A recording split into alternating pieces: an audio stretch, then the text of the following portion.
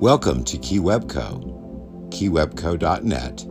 KeyWebCo actually stands for Key to the Web Company, and we have everything that you could need for a business, to go shopping, to write a blog, to do just about anything you're interested in. We have our daily edition newspaper, which is new every 24 hours with all the best news. Come see all the options at keywebco.net, including our Ecom Tips podcast show and our daily live show on our KeyWebCo YouTube channel. I look forward to seeing you there.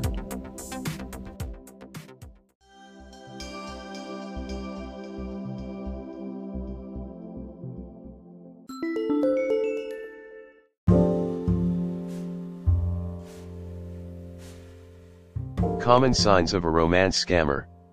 The dating world can be a difficult world to navigate. Online dating sites can be a wonderful tool to help find a partner. However, by being aware of the signs of a dating scam, such as bad grammar or requests for personal and financial information, you will know if you are a victim of a dating scam. Romance scammers are experts in social manipulation and can sound very convincing. Many of the signs of a romance scammer are subtle and insidious because the scammer is trying to build trust before they exploit you. To avoid online dating scams, be on the lookout for these red flags when you're getting to know someone online. Romance scammers profess love quickly without actually meeting you. Oftentimes, the first sign of an online dating scam shows up when a romance scammer expresses strong emotions in a relatively short period of time. They may even say that they're in love with you, but it's a tactic they're using to get you to give up personal details and answers to the security questions that you use to lock down your accounts across the internet. Guard your personal information carefully and be wary of a new love interest asks for personal details soon after contact. He loves you sight unseen. Love you is a statement that everyone wishes to hear. But how do you know if it's real?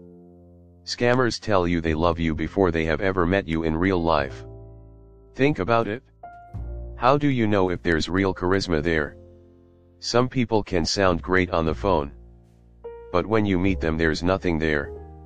Or physically they just don't meet your standards. How can someone honestly love you before having met you in person? Romance scammers claim to need money for emergencies, hospital bills, or travel. Be suspicious of anyone who asks you for financial assistance, no matter how dire their circumstances seem to be. If you encounter one of these storylines when you're talking to a new love interest on the internet, there's a good chance they're scamming you. I need money to support a sick relative. I need a short-term loan for airfare to visit you. I need some startup money for a business venture. I need funds to finalize a loved one's funeral. I'm a U.S. service member overseas and I need some money. Online romance scammers try to lure you off the dating site. Oftentimes, scammers convince victims to leave the dating site and use personal email or instant messaging to continue communication. At first, this might not seem like a red flag.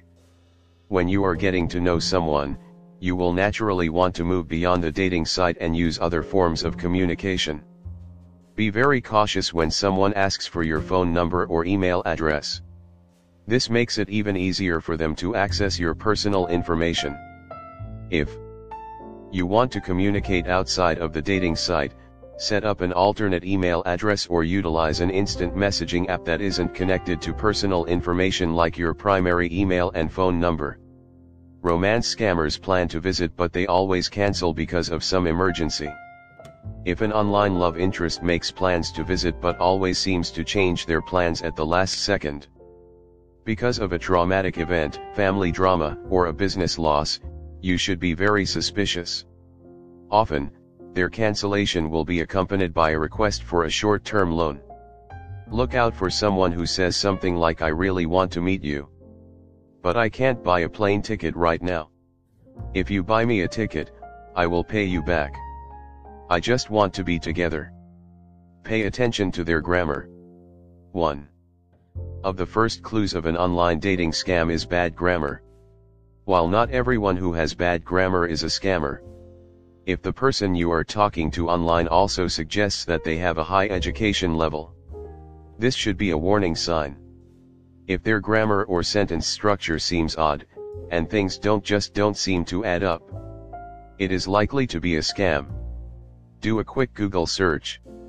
If you are talking to someone that you don't know online, be sure to Google search some of the information that they give you. Search their name, email address, and username. The name, email, or username may come up in a search of frequent online scammers. Online scammers often use other people's online images. Sometimes online scammers adopt a real person's identity to make their scam more believable. He flaunts his income. Most people who earn a decent living wish to be wanted for who they are, not for their income. Yet, scammers will often indicate that they make more than $150,000 a year in an attempt to set up the person who wants to know them for their income, and not for themselves. This way, when he says he's gotten into a jam and requests money, the unsuspecting person thinks her investment or loan will actually get reimbursed. Be realistic. Unfortunately, if it seems too good to be true, it probably is too good to be true. Be aware of people who are significantly younger than you or profess their love for you too quickly. Someone who is significantly younger than you might only be interested in a relationship for financial security. Remember that true love takes time, and claims of love at first sight could be a warning sign that you are being scammed. For example, if you are a 65-year-old retiree and a 25-year-old model is showing interest in Haven in a relationship, it should raise suspicion. He avoids questions. How tall are you? What do you do for a living? It's almost as if his mail is sent automatically, like you're on his list and this is the next standard email that is sent out. Him answering with questions to your specific questions is a sign of a scammer, as he isn't giving you an actual answer. The scam's done or tried on me. I was contacted by a person online who claimed to be in the US military in Afghanistan. After convincing me to send iTunes cards, the person told me he would come see me and marry me. Soon after, the guy was delayed for one excuse after another excuse why he could not return home. Eventually, he was in a country by the name of Togo in Africa and out of the military but could not come home. Then he started to ask for money for hotels and visas and all kinds of other things. Another scammer I had.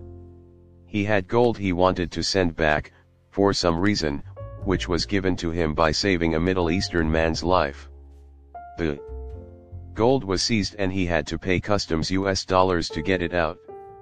Another guy and his friend. This was the worst one. I met a guy in the United States on an online dating site. He was retired military.